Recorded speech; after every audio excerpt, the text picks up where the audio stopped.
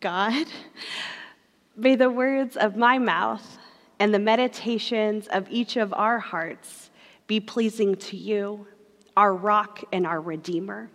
Amen. Paul fits in the Bible. Paul is right there with Noah, with Abraham, with David and Jonah, Peter and Thomas. He's someone who has this admirable faith and a tight relationship with God. And Paul is incredibly human too. Paul has his own set of flaws and misgivings about the world.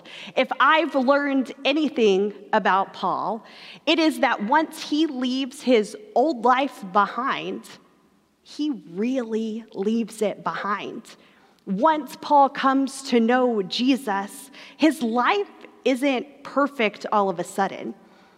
Some would say it's actually worse from a physical well-being perspective. Paul is tortured and imprisoned, and he's believed to have been martyred for his faith. When Paul follows Jesus, he gives up everything to do so.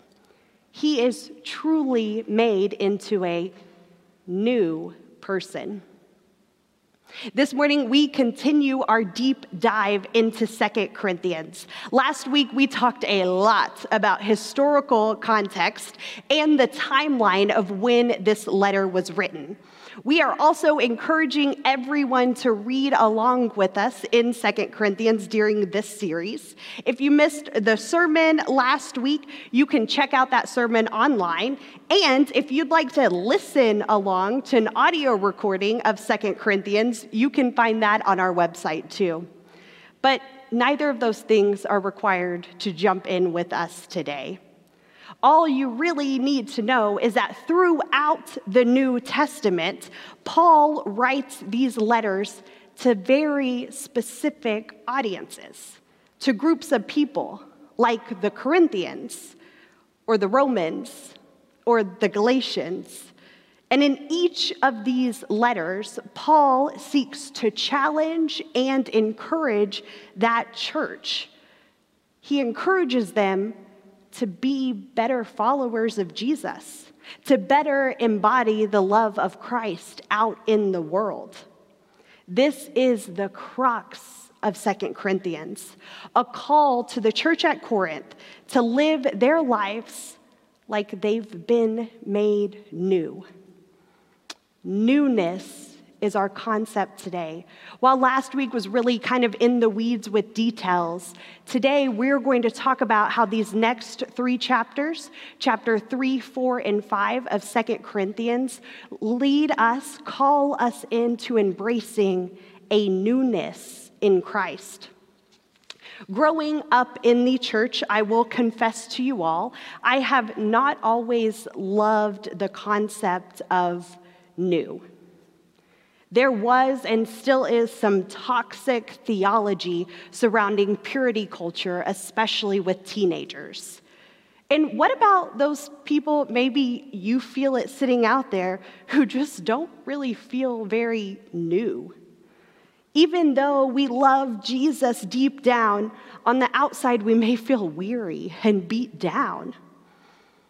I also never really loved the concept of Christians being this better type of person than people all over the world.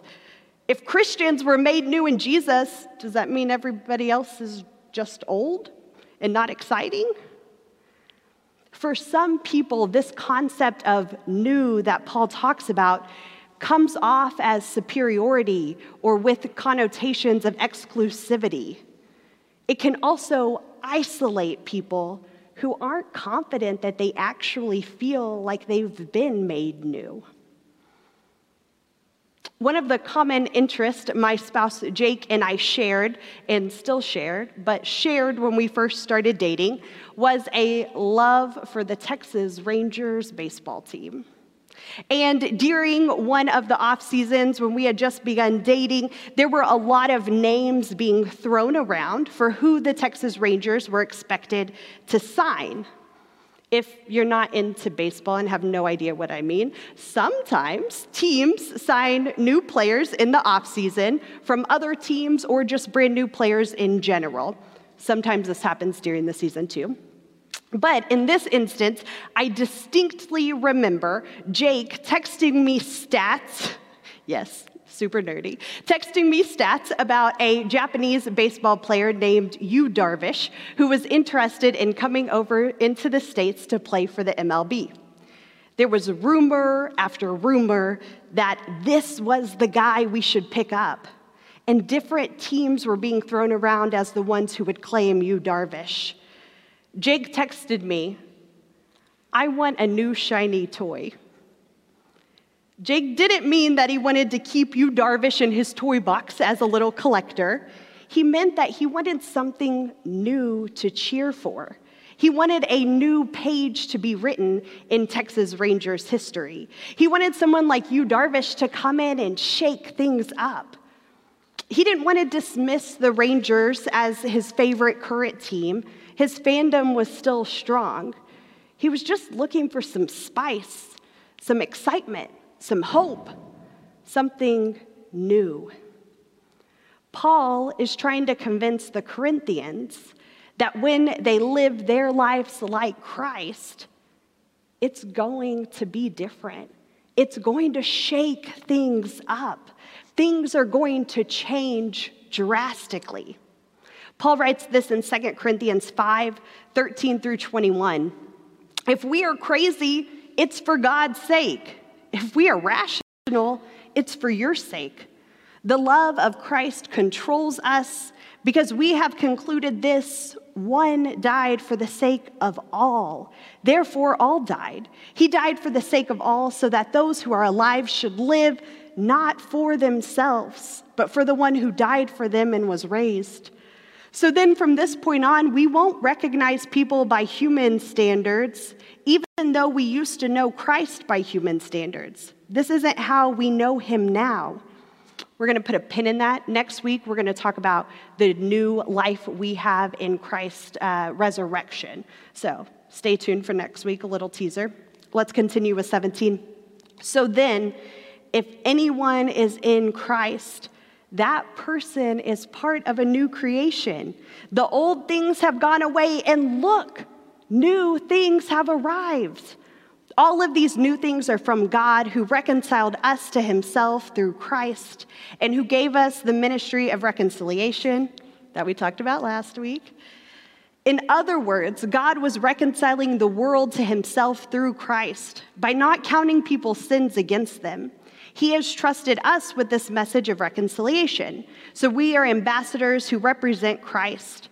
God is negotiating with you through us. We beg you as Christ representatives. So this is Paul begging the Corinthians, be reconciled to God, be made new. God caused the one who didn't know sin to be sin for our sake, so that through him we could become the righteousness of God.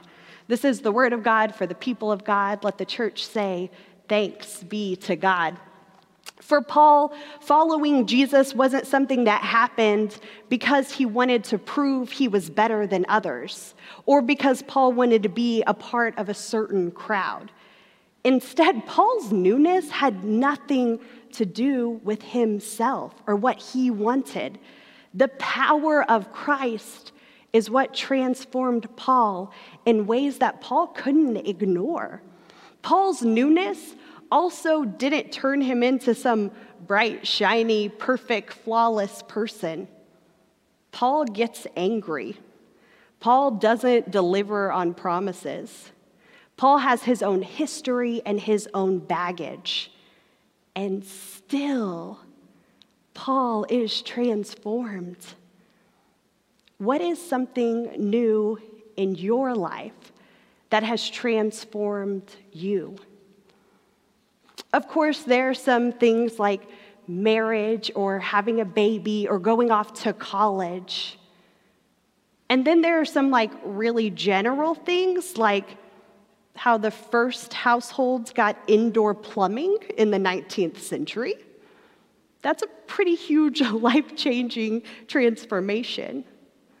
New things and new experiences have the power to change our lives in really, really big ways. This past week, my uncle Mark passed away, my mom's brother. And as I personally grappled with this huge loss in my family, I found myself thinking about that word, new. If you've gone through a loss in your life, you know what I'm talking about. It's kind of a mixed bag. My Uncle Mark has been made new. He shed his body of cancer and found a new way of living with his Creator. It's a good new compared to how he has been living these past few months. And for us grieving, for my family here on earth, we're faced with a different kind of new. All of a sudden, there are new experiences and new memories made without our loved one. My aunt and cousin are beginning a new life of sorts. My family is on a new journey. New doesn't always mean happier or better or meant to be. New sometimes can just mean different. It will be a different journey than I've known. It'll be a different journey for my family from the past 61 years they've had with my uncle. The Apostle Paul yearns for the Corinthians to understand this full view of new. That when Paul talks about being a new creation, he isn't talking about gaining more wealth or status or popularity. He isn't offering the Corinthians a life without pain. Paul is talking about being radically transformed with all the good and the bad that may bring. You see, this church at Corinth has been tempted by other people who have come in to claim to bring the gospel of Jesus to this early church. Last week, we talked about the Corinthians demanding a letter of proof from Paul, proof from other churches that he really is a true leader of the gospel. They wanted people to vouch for him, even though he's who started their community. This problem originated from people tempting the Corinthians, promising them lives of prosperity, and expecting the Corinthians to support them financially. Paul calls out these people. We're going to jump back a chapter, 2 Corinthians 4, verses 1 through 6. Paul writes this to the Corinthians: "This is why we don't get discouraged, given that we received this ministry in the same way we received God's mercy. Instead, we reject secrecy and shameful actions. We don't use deception, and we don't tamper with God's word. Instead, we commend ourselves to everyone's conscience in the sight of God by the public announcement of the truth. And even if our gospel is veiled, it's veiled to those who are on the road to destruction. The God of this age has blinded the minds of those who don't have faith, so they couldn't see the light of the gospel that reveals Christ's glory. Christ is the image of God. We don't preach about ourselves. Instead, we preach about Jesus Christ as Lord, and we describe ourselves as your slaves for Jesus' sake. God said that light should shine out of the darkness. He is the same one who shone in our hearts to give us the light of knowledge of God's glory in the face of Jesus Christ." Paul wants the Corinthians to accept this new life in Jesus in a pure, life-changing kind of way. He doesn't want them to just go through the motions or to believe false teachers who deceive them. Paul wants them to experience the love of Christ that he's experienced. Paul couldn't help but be transformed, to be moved by Jesus. And Paul yearns for this early church to experience this love and to hold tight to it, to be a part of the light that overcomes darkness. Jesus offers each of us a newness that we can't earn, a grace that is not exclusive to certain people. God's grace in our lives can sometimes feel like gaining a bright, new, shiny toy full of hope and potential, where we're overwhelmed with love and joy. It can seem like a new baby, or the potential of a new marriage, or the life-changing experience of having running water inside of your house. And still, other times, God's love, God's grace, this newness found in each of our lives can mean that we are new and transformed, and still we're faced with really tough decisions. Decisions like speaking up for those on the margins, like being compelled to bring truth to an unwilling world.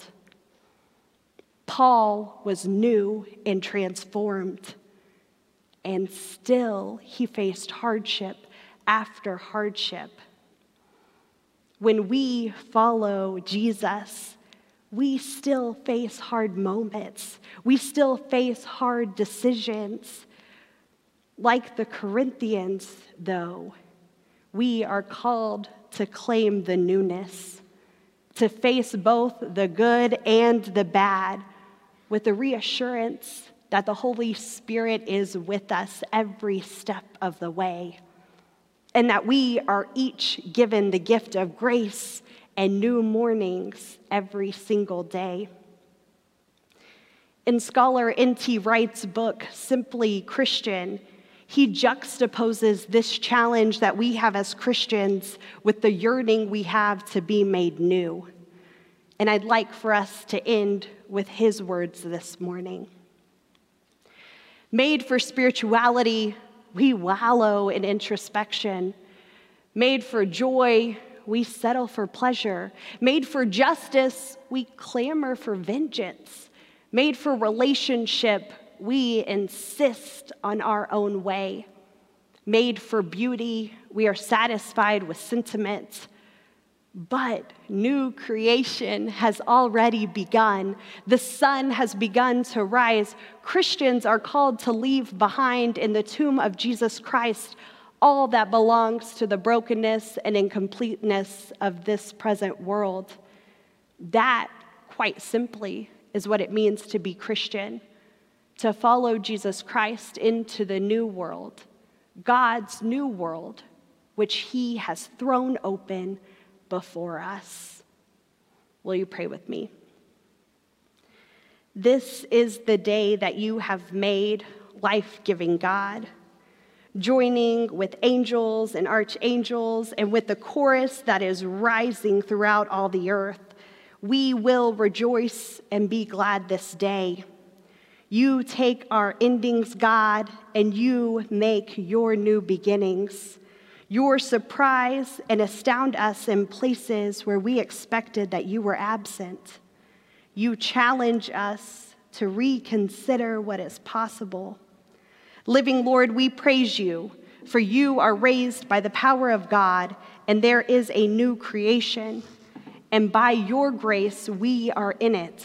Hallelujah. Let us now join together in the prayer Christ taught us to pray. Our Father, who art in heaven, hallowed be thy name. Thy kingdom come, thy will be done, on earth as it is in heaven. Give us this day our daily bread, and forgive us our trespasses, as we forgive those who have trespassed against us. Lead us not into temptation, but deliver us from evil. For thine is the kingdom, and the power, and the glory forever. Amen.